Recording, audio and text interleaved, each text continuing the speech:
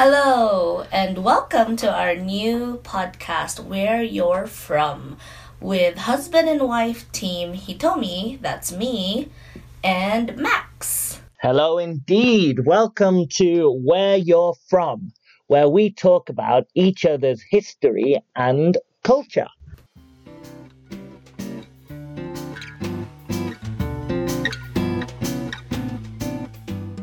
So Hitomi, Yes. tell everyone, what's your cultural background? Well, I was born in the Philippines, in Cebu, to a Japanese dad and a Filipino-Chinese-Spanish mom. Exotic. Very exotic. So I grew up with basically 4 different types of cultures in our house. Holy shit. So if you've got 2 backgrounds, you're a half. So what does that make you? I'm a quadruple threat. No doubt about that. So we can talk about quite a lot there, can't we? Because we got 4 backgrounds. Yes, right and there. what's your background, Mr. Beckwith? Well, I am quite an exotic pineapple. I'm half British and half English. Yeah, so basically how this is going to work, ladies and gents, I'm going to teach you and my lovely wife about events from her cultures. And she'll do the same about my English heritage and my British heritage. Lots of people like to say British. I say English. Some people say UK. But it's open to I'm not limited to England only, right? Nah.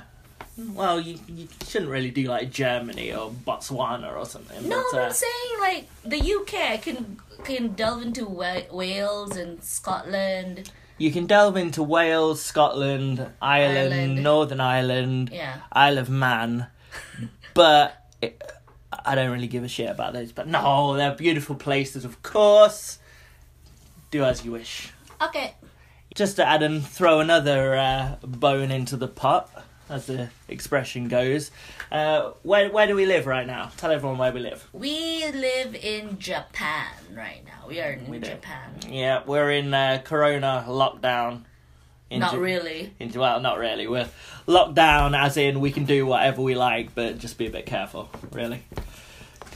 Alright, so let's get this dog on the road.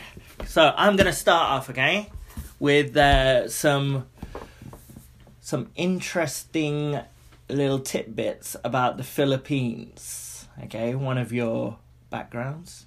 Yes. Yes. Tidbits, or should I say, a person who is a tit. You like that? Tidbits. Yeah. All right. So he's a tit. All right, I like that one. Yeah, get in. All right. Now I'm going to talk about. You may not have heard of this person from the Philippines. His name is Rodrigo Duterte. Did I say that right? Are you saying? Is that how you think it's said? Eh? No? Am I not even close? Duterte. Yes, that's what I said. President Rodrigo Duterte. Duterte. Duterte. Is that right? Duterte. Duterte. Rodrigo Duterte. Duterte. Yeah, my Philippine accent also sounds very, very Indian. Yes, Rodrigo Duterte, which is just racism, straight up, straight in. Yep. All right, episode 1, racism, getting straight in there. Rodrigo Duterte. He is the current president of the Philippines. Okay, I'll give you a little background on him straight away. So he's been president since mid-June, June 2016, when he became the 16th president of the Philippines. Did you know that? Has there only been 16? Oh, well, I guess Marcos with his 20-year reign there. Only 16. There's been about 5 presidents of the United States. Well, take into account Marcos took like 20 of those years, so that's like 5 presidents worth. Okay. Nice. Waka waka. All right then, Hotshot. Who did he succeed? Well, is this a quiz or is this? Well, it's turned into a quiz, seeing as you know it all. He succeeded Noynoy Aquino. That's not what I've got written down here. He succeeded Benigno. Yeah, that's Noynoy. Yeah, no, it says Benigno. Yeah. Am I saying that right? Yeah. Yeah. Aquino the third. Yeah. All right. Yeah. And did you know that it was age 71? 71 became the president of the Philippines. That's half of Joe Biden's age. Right. He became the president of the Philippines. Oldest person to become president. Yep. Oh, I didn't know that. In the Peens. Yes. Oh. There, Rodrigo. So this guy is just laden with controversy. Yeah, I know. He's just up the yin yang with controversy. And I'm going to tell you all about it. Okay, so Rodrigo, Mr. Duterte, also known as Roddy, or as I like to call him, Digong. Right? Yeah. Good old Digong. Yeah. But I think we're going to call him Roddy right now, or Roddy. He was basically he was mayor of where was he? Davao, wasn't he? Davao. Yes. And then became president and got into all sorts of trouble with rapes and murders and hangings and decapitations and all of this sort of thing. He studied political science at the Lyceum, Philippines University. I'm sure I'm saying that right. Graduated 1968. Lyceum. Got a law degree. Very educated fellow. He's a lawyer, yeah. See, so far he sounds like nice, educated guy. He's doing well with him for himself. Yeah, similar to a previous president. Marcos was a lawyer. Oh, really? Yeah. And then, he was doing good as a lawyer, was a prosecutor for Davao. That's a city, if you didn't know. Davao City. Biggest in the Philippines. Isn't that where your mum's from? No. No. Is that where my mum's from? No. All right. So, yeah. And then, decided to get into politics and became vice mayor of Davao. Yeah. And subsequently the mayor of the city in the wake of the Philippine Revolution. Right? Which is what year?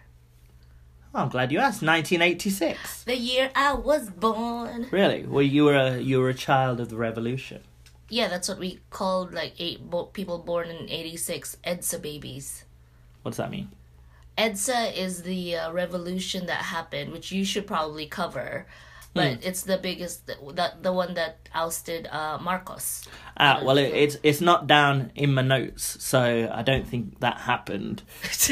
So we'll gloss over the Philippines. Jot that down as a thing that you should research next. All right, jotting it down. Philippine Revolution. EDSA. Got it. Yeah. EDSA, you're an EDSA baby. Yeah. Yeah, sounds like you have some form of mental EDSA baby. So he was mayor for 7 terms, right? He served as mayor over 22 years. Yeah. You know that's a long time. He's frequently described as a populist and a nationalist. Do you want to tell us what a populist is? A what? 1 second, let me try that again. Populist. Populist? Yeah, what's populist? I don't know. You don't know? No, what is it? It means they were like really popular in high school. And that's how jock? That's how he became mayor. And a nationalist. Yeah. Which meant that he became popular with the nation. nationwide. And there was a paper called The Nationalist. And he became the lead writer for it. And that happened. And then, that's his background, right? That's not interesting. Let's get to the interesting stuff. Okay. All right. So, he's frequently described as that. And his political success has been aided by his vocal support for extrajudicial killing of drug users and other criminals. What does that mean? That means that this guy likes a murder. Yeah. I mean, yeah.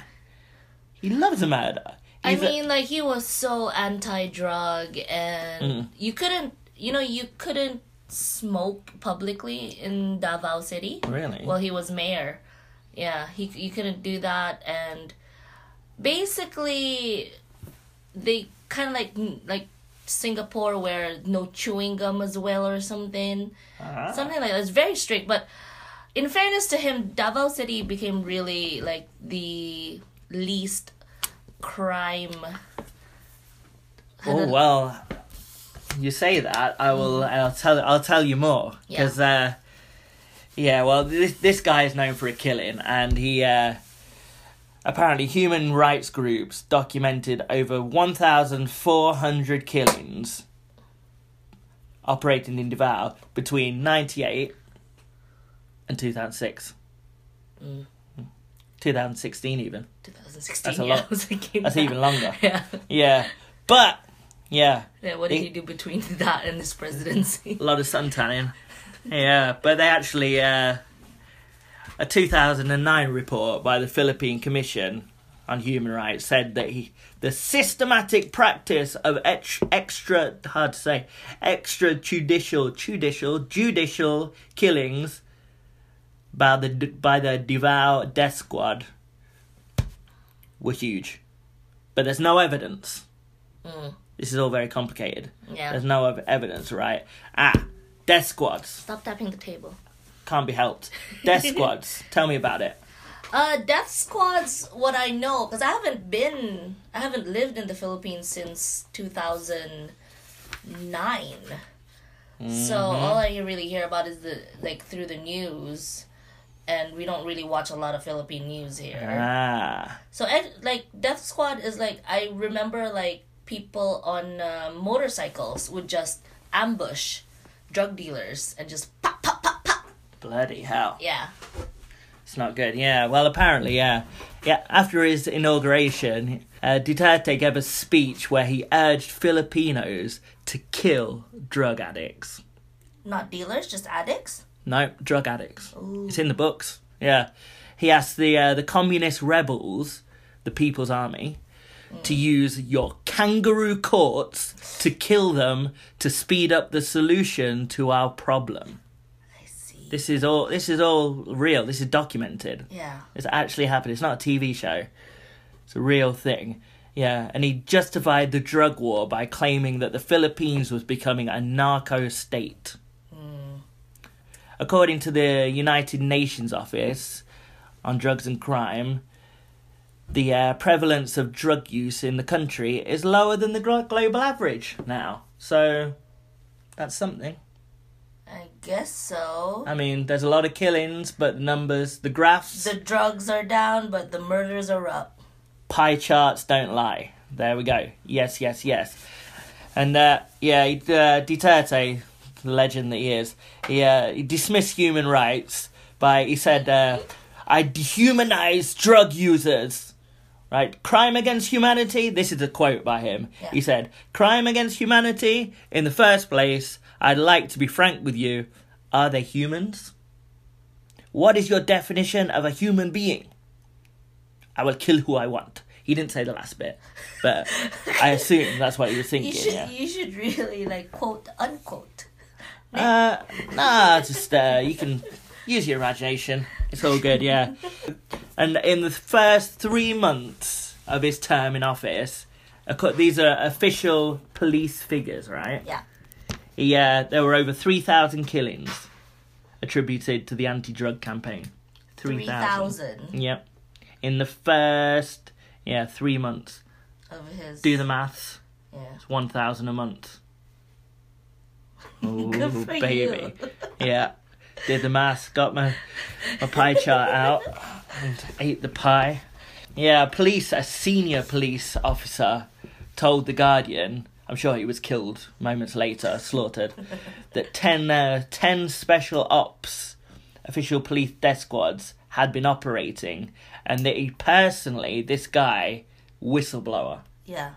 I'm not sure what his name is in the Philippines. What's Philippines for whistleblower? Whistleblower. Whistleblower. The whistleblower The whistleblower. It was personally involved in killing 87 suspects. Yeah. And he said how the corpses were dumped at the roadside, and they called these corpses salvage victims. That's what they called them. God. Yeah. Or had their heads wrapped in masking tape with a cardboard placard labelling them as a drug offender, so that the killing would not be investigated. 2016, right? Yep. Yeah, it's terrible, isn't it?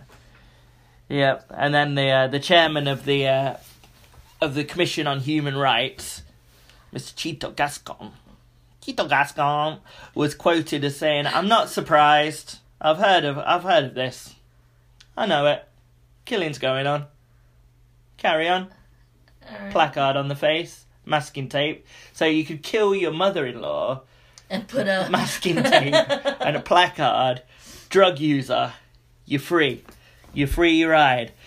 Duterte carried on with his despicable ways, and in the 2016 election, he campaigned for the restoration of the death penalty. Yeah. Yeah. I remember that. And he won. He won that election. Obviously, he's still el presidente, and he was like, he wanted the death penalty for criminals involved in illegal drugs, gun for hire syndicates, and those who commit heinous crimes such as rape, robbery, or car theft, where the victim is murdered. Okay. Yeah. What about robbery, and also the victim was murdered? Then you get double death. Double down. Double death, double down. It's not good. He theatrically vowed in one of his many... Duterte likens himself to... Hitler a little bit, but he's not said that. But what he has said is that he admires Trump, and that he really... He likes the way Trump goes about his business. He fucking serenaded Trump when Trump visited the Philippines. Yeah.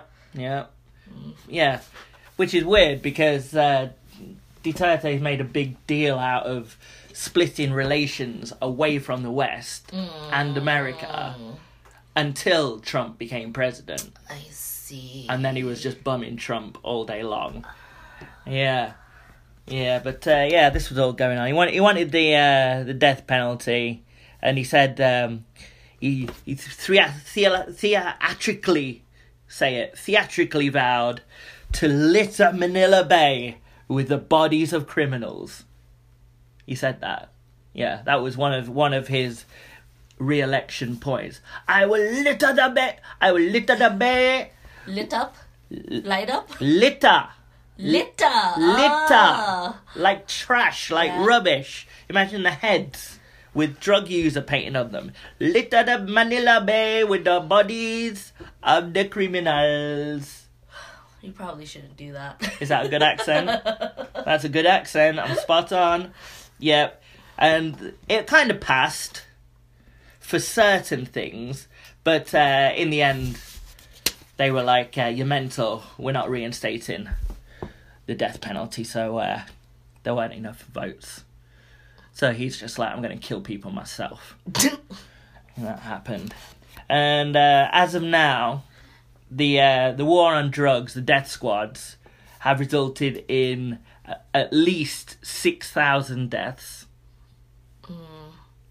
250,000 arrests, and they've destroyed 6 billion pesos. What's that? 6 billion pesos? How much money is that? $1 trillion dollars. No. What are we looking at in real money? 6 billion pesos is 12 billion yen. All right. 12. No one knows yen. All right. Say $20 zillion worth of drugs. Your job for this podcast is to do that yourself. Research it. How much This is is fully researched to the dollar. All right. seized a lot of drugs. Let's just say he seized a lot of drugs and disposed of them. Did he really dispose of them? Of course, he did up his nose. Yeah. Yeah, otherwise it'd be very Allegedly. sad. Allegedly? Why are we saying allegedly? Is he going to come here? No, but Is this guy going to come here? we could get sued. Am I in trouble here? Do you know that? By who? By Duterte? yeah. Duterte, if you're listening, No, I want to shut fight you. I want to fight you in the streets of Manila. I'm a drug user. Come and get me. All right. Yeah, paracetamol. Something like that. Yeah. Paracetamol and all the rest. All right. Yeah. So this Duterte fella, what a legend, hey. He's there's been a big thing about sexual abuse. Yeah. With him, the old rapey rape. Yeah, because Duterte said that he was sexually abused by a priest when he was younger. Did he? Yeah. He said I was sexually abused by a priest. Can you stop? Stop using the accents? Please? No more accents. Please. No more accents. But he did say that he was sexually bummed. He could have been sucked. I don't know. Sucked or bummed. Sorry if you're either of those. I'm sure it was a delight. But he was sexually abused by a priest. Yeah. He told me he's looking with a lot of anger at me. He was challenged, right, by the Catholic Bishops' Conference of the Philippines, or the CBCD, CBCP. CP. It's not the Philippines. The Philippines? Yeah. Well, they said to Duterte, "Nah, mate, this didn't happen. You're absolutely bloody mental."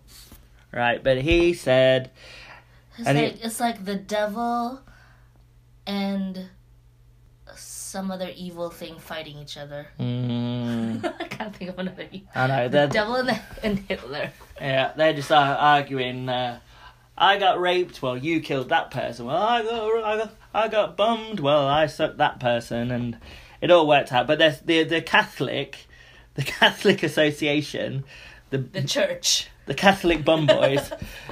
They said, "Oi, Duterte, you've got to name this priest and file a case against him. You can't just be throwing accusations out here." And Duterte went, "I'll call you bluff. The priest's name is Mark Falvey." No idea. He died in 1975. This guy, right? And then the Jesuits of the Society of Jesus in the Philippines confirmed it. Right? Confirmed that he was raped. And shit, really? Yeah. And then Duterte was paid out. They paid out 16 million quid or dollars. Pesos? Yeah. Because then they found out that this priest sexually abused at least 9 children in Los Angeles as well. God. Yeah. From like the 60s to the mid 70s, yeah. And there's been loads more claims after that. Yeah, and there's been loads of settlements paid out, and this priest's brother was at it as well. Oh my God, it was horrific. Just lots going on. People asked Duterte, like, why did you wait until now to say about all this? Yeah. And he said he never disclosed it because he would have been expelled from high school. Wow. He was scared to say it. Jeez. Yeah. Duterte's daughter then came forward as well, more recently, and said that she was abused, right? By it's unsure. She didn't really go into details. Or I didn't really do the research. But she did say that she was abused. And do you know what Duterte said? Suck it up. Yeah, said stop making a fuss, woman. Suck it up. Oh. Yeah. So he loves to kill a rapey, but he doesn't seem that bothered, to be honest. Right. Yeah, what a legend. Yeah, he's obviously a mass murderer. This guy, Roddy, and shot a guy when he was at law school. Shot a guy in a rally, and he said, "The truth is, I'm used to shooting." Sorry, the accent. Yeah. The truth is, I'm used to shooting people.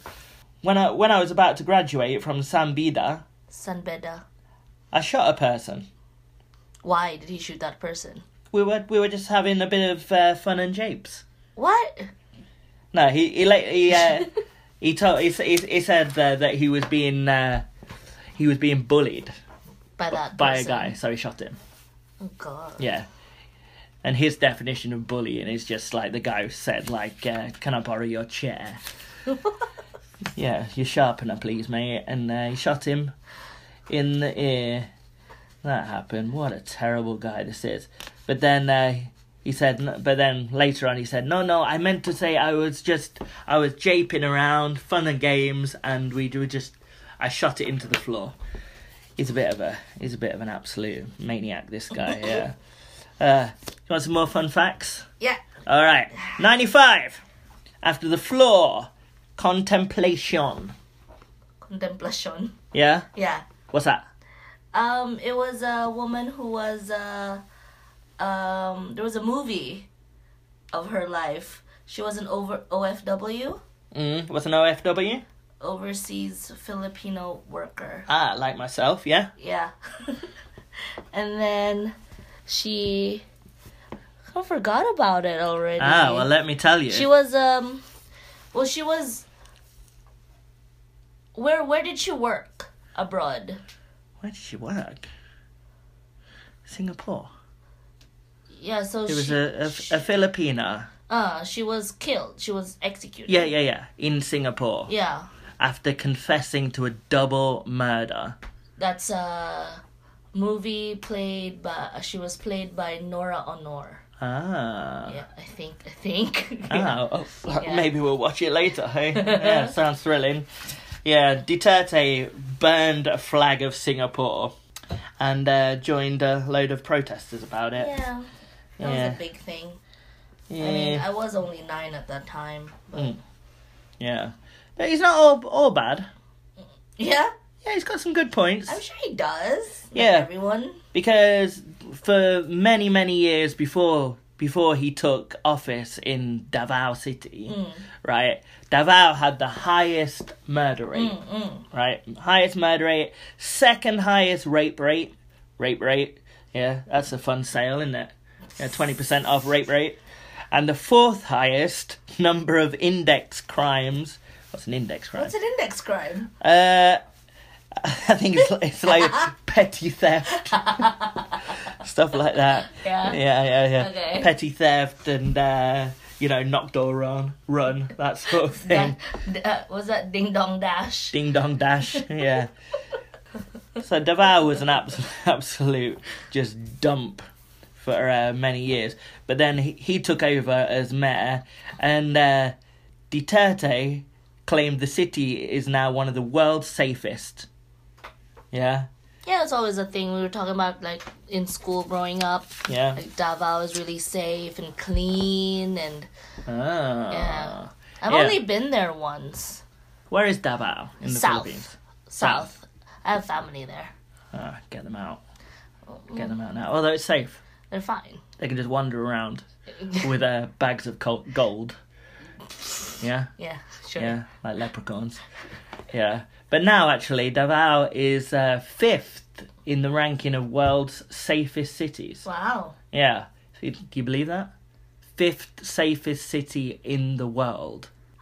That doesn't sound right. Safe for people... I guess I can believe it. Because we're all scared of Duterte. Yeah. Everyone's too scared to do anything. Living in fear. Yeah. Yeah. Do you know what's the city at the top? It's the top safest city in the world. Is it in Japan? Yeah. Is it Tokyo? No. Osaka? Bing bong. Yeah. Oh. It's the safest city in the world with a 84 on the safety index. 84. Where does Tokyo rank? Out of 10,000. Well, it's Osaka 1, Seoul 2, and Singapore. And what's 4? Number 3. Number 4 wasn't available. But I do know number 5. Davao. Yes. The list only went to number 3. Yeah. Don't worry about that. But it's Davao's number 2 in Southeast Asia is the safest. So, yeah, if you're going to go on a nice holiday with your family, go to Davao. Davao, is that a place? Davao. Although, I mean, it's very safe according to the stats, but, yeah, big but, yeah, like you, there in 2015, there was a case of a tourist who thought, what a safe city. So he went there on holiday with his family, and he was forced to swallow his own cigarette in a local bar. That's why you can't smoke in public in Well, that's what happened.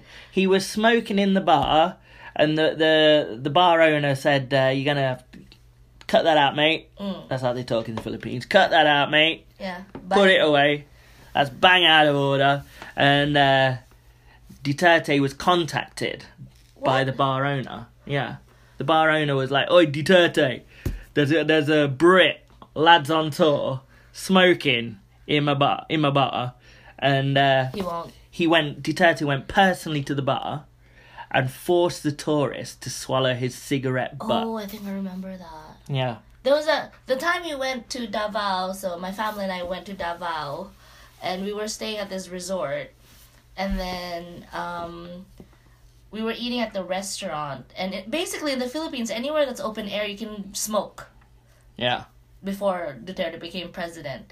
So my dad lit up a cigarette, and then the waiter quickly came and said, Sir, sorry, you can't smoke here. Yeah, and then Duterte came. No, he didn't, but like especially now, because there were police officers in the restaurant. Oh my god. So my dad just put it out right away. Oh my god. But the waiter looked so scared, like, sir, sorry, you have to put that out. Yeah. Yeah. Ooh, close call. But your dad was is Japanese. Yeah. Yeah, could be classed as a tourist. Yeah. So, oh my god. That's a bit dicey. So he continues with his magnificent reputation there.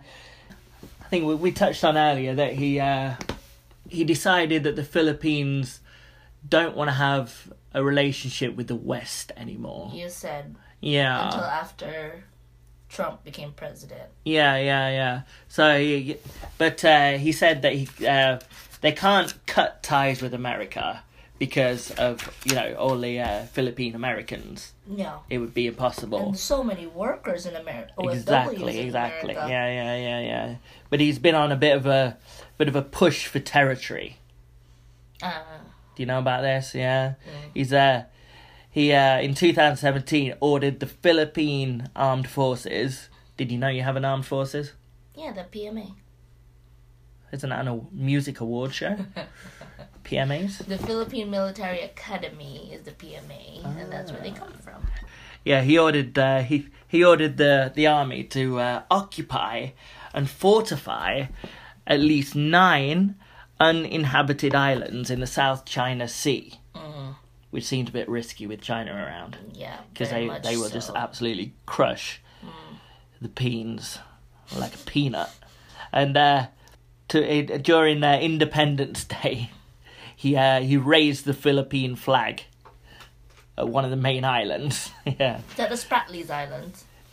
That is the Pagasa. Pag-asa? The Titu. The what? Titu. I don't know what that is. It's an island. What? Can I see what? Yeah, Titu. Titu Pagasa. Okay. Yeah. And he ordered the Philippine Navy to build structures on the Benham Rise in order to reassure the Philippine sovereignty over the undersea region. Under the sea. And under the Benham Rise, and he renamed it all to the Philippine Ridge. He's just out there claiming all this Chinese land, hoping that nothing will happen. How do you know they're Chinese? Because this was Chinese land. Was it really? It was in the Chinese Sea. Well, no, it was in the South China Sea, but the South China Sea touches the Philippines. Does it? Well, he's occupying laying flags. I know. Doing all this. He's a menace. That's why it's a big, issue. Yeah. And he said, the region... don't do the voice. The region has long been militarized. And the question is, what can we do? Which led to accusations of dereliction of his sacred core duty of defending Philippine territory. So now the Philippines are like are trying to be more in with China and Russia. Yeah. Those are the allies, same as North Korea. Woo! There's your man, Duterte. He's still in office now and he's popular as ever, right? Uh-huh. I'll just leave you with this. Trump said, I just wanted to congratulate you because I hear you're doing an unbelievable job. Yeah. Yeah. From Trump. That was a quote from Trump. Yeah. About his good friend, Duterte. Roddy. What was his other name? Digong. Vandapong. Yeah. Papa Doots. Billabong. Ping Pong. Call him Papa Doots. Papa Doots. Digong. Yeah, I said Digong. Digong Duterte. Digong Duterte. Long live El Presidente. Did you learn anything new? I did, actually. Yeah? Like all the stuff about his past. Yeah. No idea. This is good for me, though, this podcast, because it'll reignite my interest in my background. Well, it's reignited the fact that I never want to go to the Philippines again.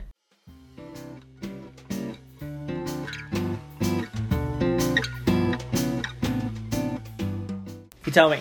Yes. Hit me with your history. So, I'm going to let you open your drink. One sec. Okay. So, I knew all about your topic. Like, not that I knew all about it, but I knew what your topic was going to be. No, you didn't. Maybe I did. All right. So, but this time, you don't know mine, right? Beef Wellington. No. But I will give you some clues, and then you have to try and guess. What is this, a quiz? There are some quizzes here. It's fun. Is this a university challenge? Alright, what's the other one? The hoity-toity one? Mastermind. No, the other one with David Mitchell's wife. Connect. Something. This is Connect. You connect. 4? Connect you. Connect now. Connect 4. Connect 4. David Mitchell's wife. Okay. So I'm also talking about a person. Okay. Mm-hmm. So he's an English pop singer. Robin Williams. Robin? Him as well. Robbie Williams' brother. Was often called the King of Romance in his heyday.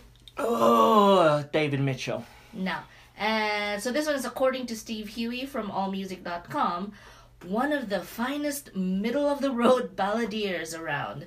A sensitive lyric interpreter with excellent vocal technique and a 3.5 octave vocal range. Cliff Richard. No, he's from Leicester.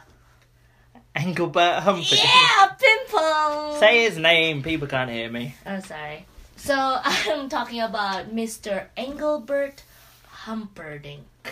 Engelbert Humperdinck. Is it Humperdinck or Humperdincked? Sorry, what? With a T? Yeah. No T. Because, you search him on YouTube, as you do, and you get some Humperdincked, you get some Humperdincked. No, it's Humperdinck with a CK at the end. Okay. Alright. So, would you believe that's not his real name? Did you think it was his real name? I would believe that. So, very good name, very memorable. Yeah. But he was actually born Arnold George Dorsey. Yep. Yeah. Strong British name. Arnold George Dorsey in Madras, British India, which is now present-day Chennai, India. Chennai. Nice. So in 1936. So they moved to Leicester when he was 10. Leicester, Leicester, where I'm from. where you're from. Ah, clever. What a pun. Was it a pun? Yeah. No. Yeah. I'm from Leicester, in England. Yeah. Which is the middle of England. Because everyone always asks me that, especially in Japan. I say, Leicester? nah, people, don't get racist. I'm Japanese. It's not racist. Yeah, you are, yeah. So when people ask me in Japan, you're from England. Are you from Rondon?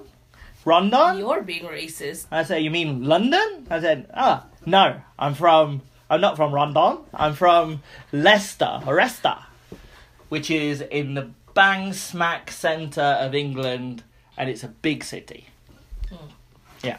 He grew up on, do you know every street in Leicester? I don't know every street. Stop twirling. Wow, sorry. He grew up on Highfield Street. Oh, I know Highfields is an estate. It's an area, yeah. That's like, I wanted to be really bad there, but that's not the nicest area of Leicester. I mean, if you live there, I'd say you're not doing too well. I looked on Google Maps because you're from Wigston, and it says it's 10 minutes to Wigston by car. Yeah, we're pretty much anywhere in Leicester's 10 minutes. Okay. Yeah. So, back to Mr. Engelbert. Okay. So, he later became interested in music and started to learn how to play the... Piccolo. Saxophone. Oh. Yes. And then... by the 1950s, so when he was about 14... He was dead. So by the 1950s, when he was about 14 years old, he was playing the saxophone in various nightclubs or pubs. So I had to... So he didn't start singing, because what is he really known for? What song? Sing it. Oh no, what's he the Last Christmas? What? Angels, I don't know. Release Me. It was playing in my mind as well. Trying to think of the song. All right. So he didn't actually start singing till in his late teens, when suddenly, like one night, and I did like a deep dive on this, and I found which pub he did it at. Yeah. So he put down his saxophone and started singing. Holy moly. At Bond Street Working Man's Club. Well, I know Bond Street. Yeah, there's a working man's club there in the 50s where he first sang. So he was just having a pint in there. No, he was playing, like he was performing he was with the performing. saxophone. Yeah. And then he put it down, and then he started doing impressions. Oh. And he decided to impersonate Jerry Lewis. Jerry Lewis. Was he one of the guys on Ocean's 11? What? Well, that's Sammy Davis. So he did an impression of Jerry Lewis. Jerry Lewis. Do you know Jerry Lewis? Can't say I do. You know Dean Martin? That's what I said. I said Ocean's 11. Yeah. So it was so he did he impersonated Jerry Lewis, and his friends absolutely loved it and started calling him Jerry Dorsey.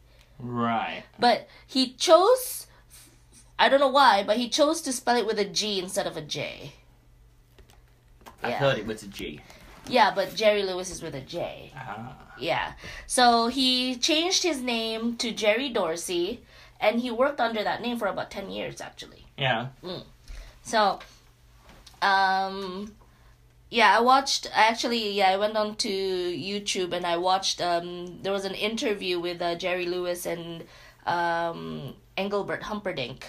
Like, they were talking to each other, and then Jerry Lewis actually thought Engelbert's real name was Jerry Dorsey. And then Engelbert Humperdinck, such a long name, corrected him and said, like, actually, my real name's Arnold George. Oh, okay. But everybody thought it was Jerry, because that's what he worked, like, he became a little bit known. Yeah. Yeah. Okay. So he discovered he could sing. So he was trying to get his music career off the ground. It was interrupted by his conscription into the British Army Royal Corps of Signals. Right. Yes. What's that? It's the branch of the British Army that's in charge of like communications and stuff. So like a traffic cop. No, he had to go to war. Signals. Yeah. Yeah. Yeah. Okay. Yeah. He had to go to war. So I was searching like how did he have any interviews or anything about his time in the war. Mm-hmm. So I watched another YouTube video where he talked about his time in Germany. By the way, his mom is half German. Right. Yeah. So he had time. He served in Germany. Yeah. And then. What year are we talking here? 1953. Bloody hell! I thought we were at least in the 70s. No, he was born 1936. Remember? All right, I'm strapping in. Yeah. So. Strap on. Listen, and then the best thing of that video, what I got was like he had a saying that said, "A snappy pappy makes you happy." Is that his catchphrase? Yeah. He's catchy. Like, a snappy pappy. Snappy meaning he loves his schnapps. Snappy pappy. A snappy pappy makes you happy. Did he say it like Sean Connery? You gotta have to. A snapper pappy. Okay. Next, ready? So he was discharged in 1958. Yeah. And he released his first single, "I'll Never Fall in Love Again." But it failed. It was not a hit. So Engi. Is that your nickname for him? Or? No, people call him Engi. Engi. Yeah. He kept working in nightclubs, and he began appearing in British television shows. Really? Yeah. And then he was on it a lot, but he didn't have his own songs. Yeah. So in England, he became known as a pop singer with no hits. Ah, okay. He was just doing all covers. Yeah. Just sing on TV. Then something sad happened. In 1961, he unfortunately contracted TB. He got the tuberculosis. Yeah. What a year. Yeah. Snappy puppies and tuberculosis. So he said in an interview that he really doesn't know how he got the TB, but that it might have been through starvation because times were tough. TB is a sexually transmitted disease, right? Are you kidding me? I am indeed kidding. Good. You. Yes. So after a year, he became well again, and he started performing in nightclubs again. Oh. So this time, he's still known as Jerry Dorsey and still unsuccessful. When he was in the army, was he known as Jerry in the army? That I don't know. They probably called him... I don't think he officially changed his name. Sergeant Jerry! Oh, God. No? No. Oh, okay. Humperdinck! So then in 1965... Okay? Oh, we're in the 65s. We're in the 65s now. Okay. He's beaten tuberculosis. He's done quite a lot already, hasn't he? Yeah. And but he's not successful. He's not famous yet. Well, he's making a living. He is making a living, but he did say that he got TB because of starvation. So he's not making a living. Okay. So in 1965, our man Engelbert, I wrote that down, signed on with Gordon Mills. Gordon Mills, my favourite beer. Yeah. Yeah. Yep. So Gordon was his old roommate in London. Oh. And Gordon was actually managing another up-and-coming singer that time. Can you guess who? Cliff Richard? No. God damn it. He also changed this. He also changed this singer's name. His name was Tom Woodward. It became Tom Holland? Come on! Tom Jones? Could it be? Yes. Another famous English singer. Is he Welsh? He's Welsh, yeah. Of course he is. I'm claiming him. But so yeah, he was the one. So Gordon Mills was the one who convinced Tom Jones to change his name to Tom Jones. And so he convinced Jerry Dorsey, aka Arnold George Dorsey, to change his name as well to Engelbert Humperdinck. Okay. So it's like you have Tom Jones and then you've got Engelbert Humperdinck. So why? Are you going to tell me why? Well, I have a pop quiz. So where did they get that name? Where did they get that name? A. Yeah. It was made up. B. It was from a German singer from the 90s. A. No, from the 90s. From the 1920s. Made up. Or C. From an Austrian composer. C. C. Which one? C. Austrian composer. That's correct. Really? Yes. He composed, he wrote, he's most famous for making Hansel and Gretel into a musical or something. Absolute banger. Yeah. Yeah. So. So then, so now he's Engelbert Humperdinck. But why did he choose that out of all of the names he could have thought of and people he could have chosen? Because Gordon Mills said it is super memorable. They will remember it. All right. We'll see about that. Okay. So then, Engie experienced his first real success in Belgium. Belgium. Yeah, when he and 4 others represented the UK in the annual Knock Song Contest. Knokke. It's a place in Belgium. Beautiful seaside town. Yep. Do you know it? The town of Knock. I don't know.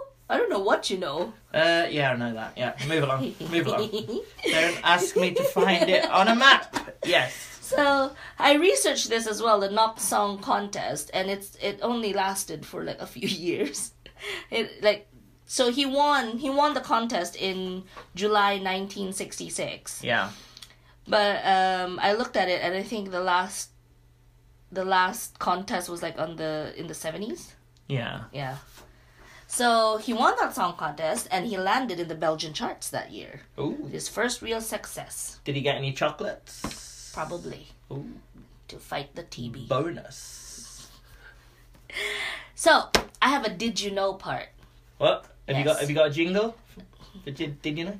No, you make that. Did you know? Did you know?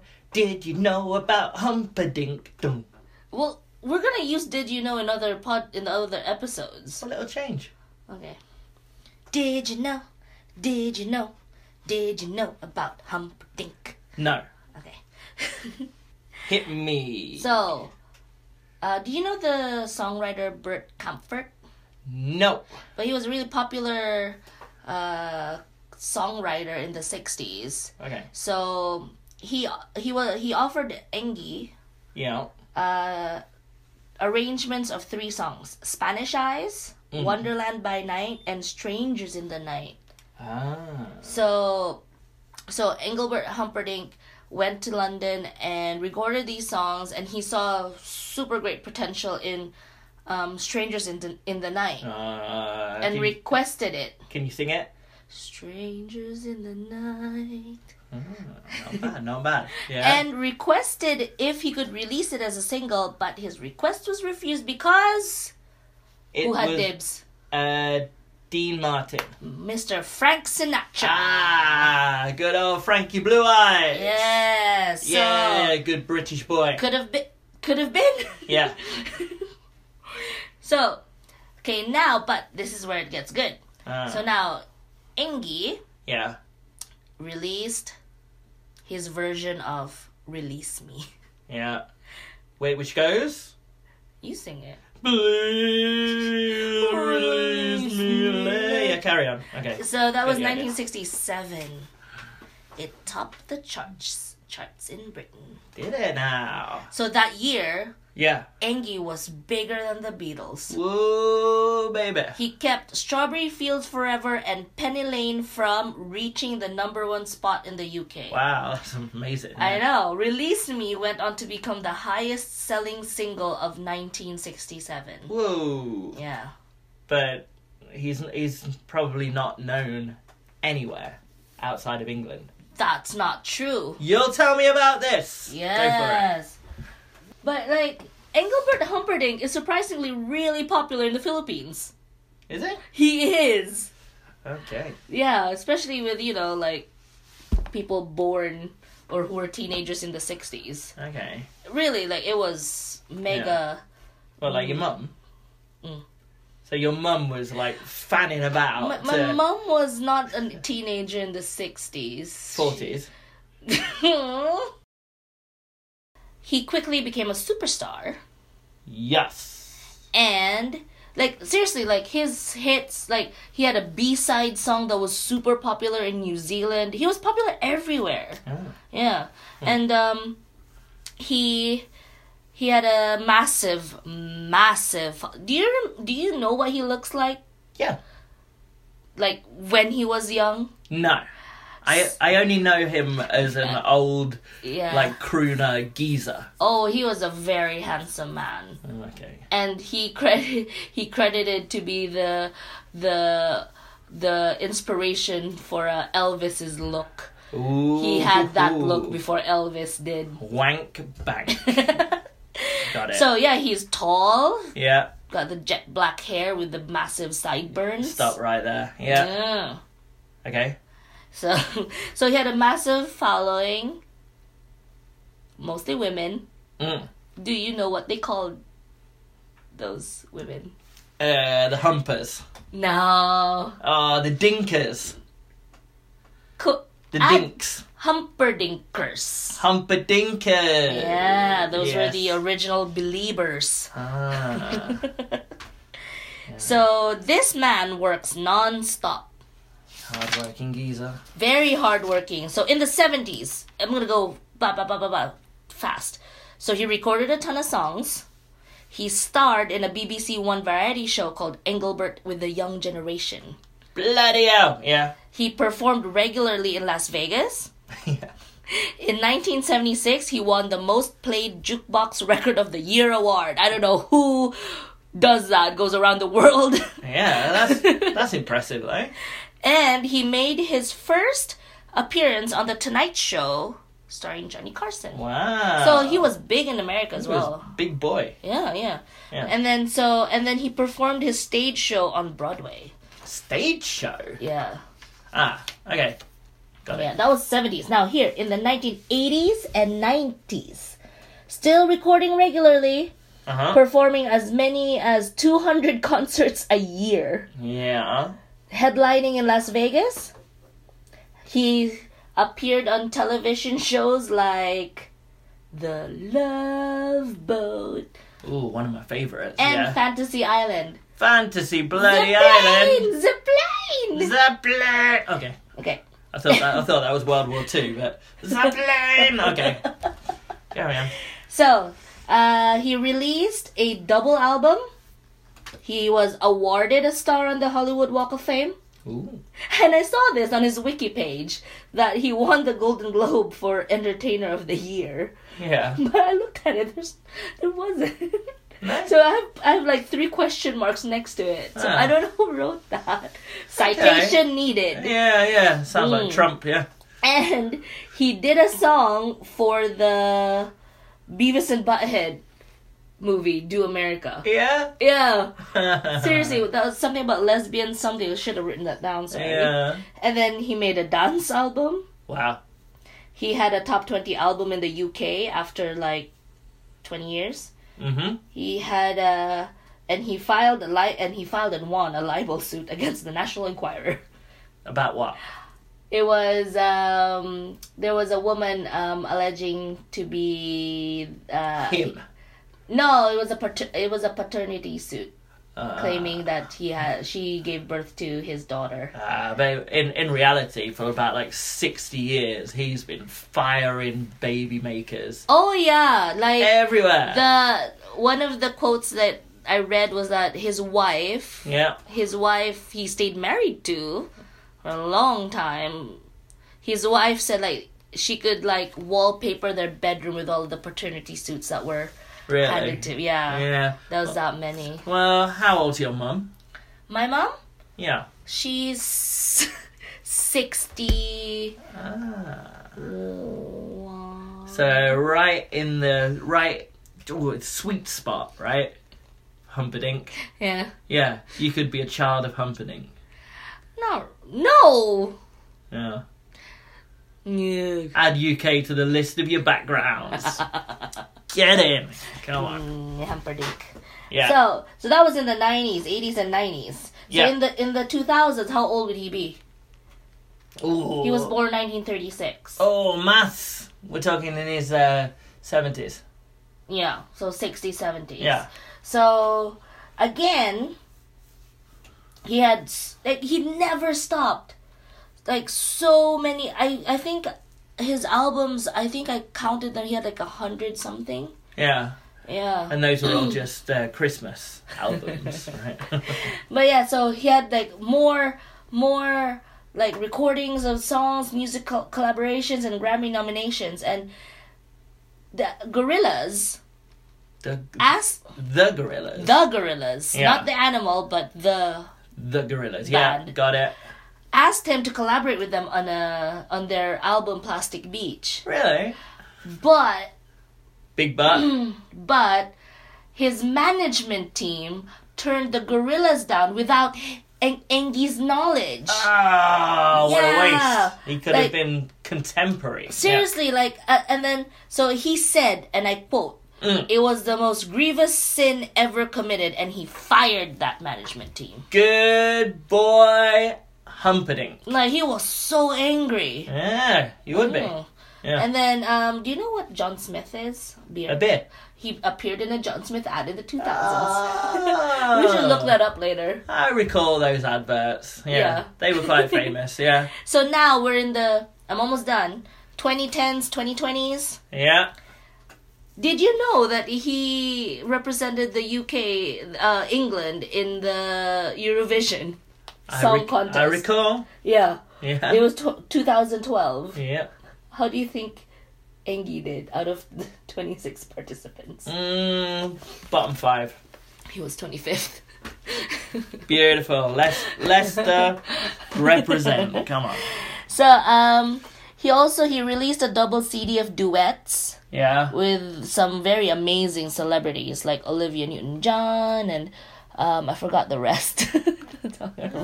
But yeah, he released and then so since 2017, he's released 3 albums. He's 2017. How old is he? He's got to be in his 80s by now. Yeah. He's 81. 81. And then he high risk corona. High risk. That's true.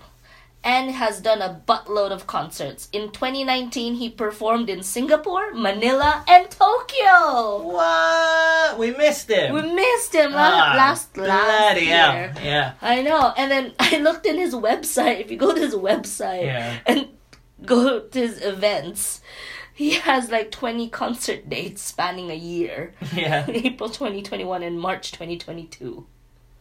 Yeah. Tokyo? No, it was all like in the US. He lives in Vegas now. Of like course he does. Yeah. He's like Vegas royalty. Yeah. Mr. Engi. Well, that's Engelbert Humperdinck from Leicester City. He still has a home in Leicester. Where? I can't remember. Great Glen? I think so. It was Glen Do you want to know a fact from my childhood? Did you live in Great Glen? I lived in Great Glen as a very young child, and I'm like 99% sure it was like a big manor. Yeah. That was like divided into like apartment houses. Yeah. And we lived in basically in his house. Really? True fact. Ooh. 99% sure. Engi could be your dad. Could be. 1980? How old was he then? How old was he? He would be 44. 44. Oh, he was, ripe to bang my mum then. That was delightful. Wank bank. I've got Did you learn a bit anything? of connection. Well, I learnt a lot because I thought, and I'm sure a lot of people in Leicester and the UK think that Humperdinck is a joke. That he is just a crooner wannabe who got nowhere, when in fact he's an actual crooner who Frank Sinatra stole the song from. Well, neither Frankie. Well, don't worry about the fine details, but let's say that there's also the feud He did. between him and Tom Jones. Like, Tom Jones called him a massive C word. Yeah, Yeah. I'm sure he is. A lot of people call Tom Jones a massive cunt No. as well, but No, Tom Jones called Engi. who called who a cunt? Tom Jones called Engi a massive C. Massive Word. C. Well, good job it wasn't a massive N. I learnt a lot. That was fun. I hope everyone else enjoyed this. It's only our first episode. I know. We're going to try and do it once a week. History, events, people, things, places, vowels and consonants. They're all in there. Yeah. Anyway, should we cut it? Yeah.